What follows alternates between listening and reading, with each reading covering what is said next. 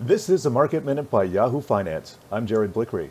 Despite incremental improvement in U.S. stimulus talks, stock futures dropped the most in 7 weeks overnight as a new COVID strain in Great Britain ushered in a fresh set of lockdowns, including new temporary flight bans. Markets are off their lows after the S&P 500 dropped 3%, and the Dow futures, they were off 273 points at the respective lows. The U.S. dollar is broadly stronger, putting pressure on risk markets and commodities.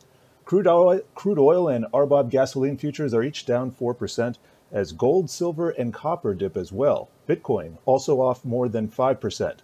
Both houses of Congress have committed to a stimulus deal in the U.S. In principle, the U.S. House of Representatives is slated to work on the bill throughout the day, sending it to the Senate for what could be an all-nighter.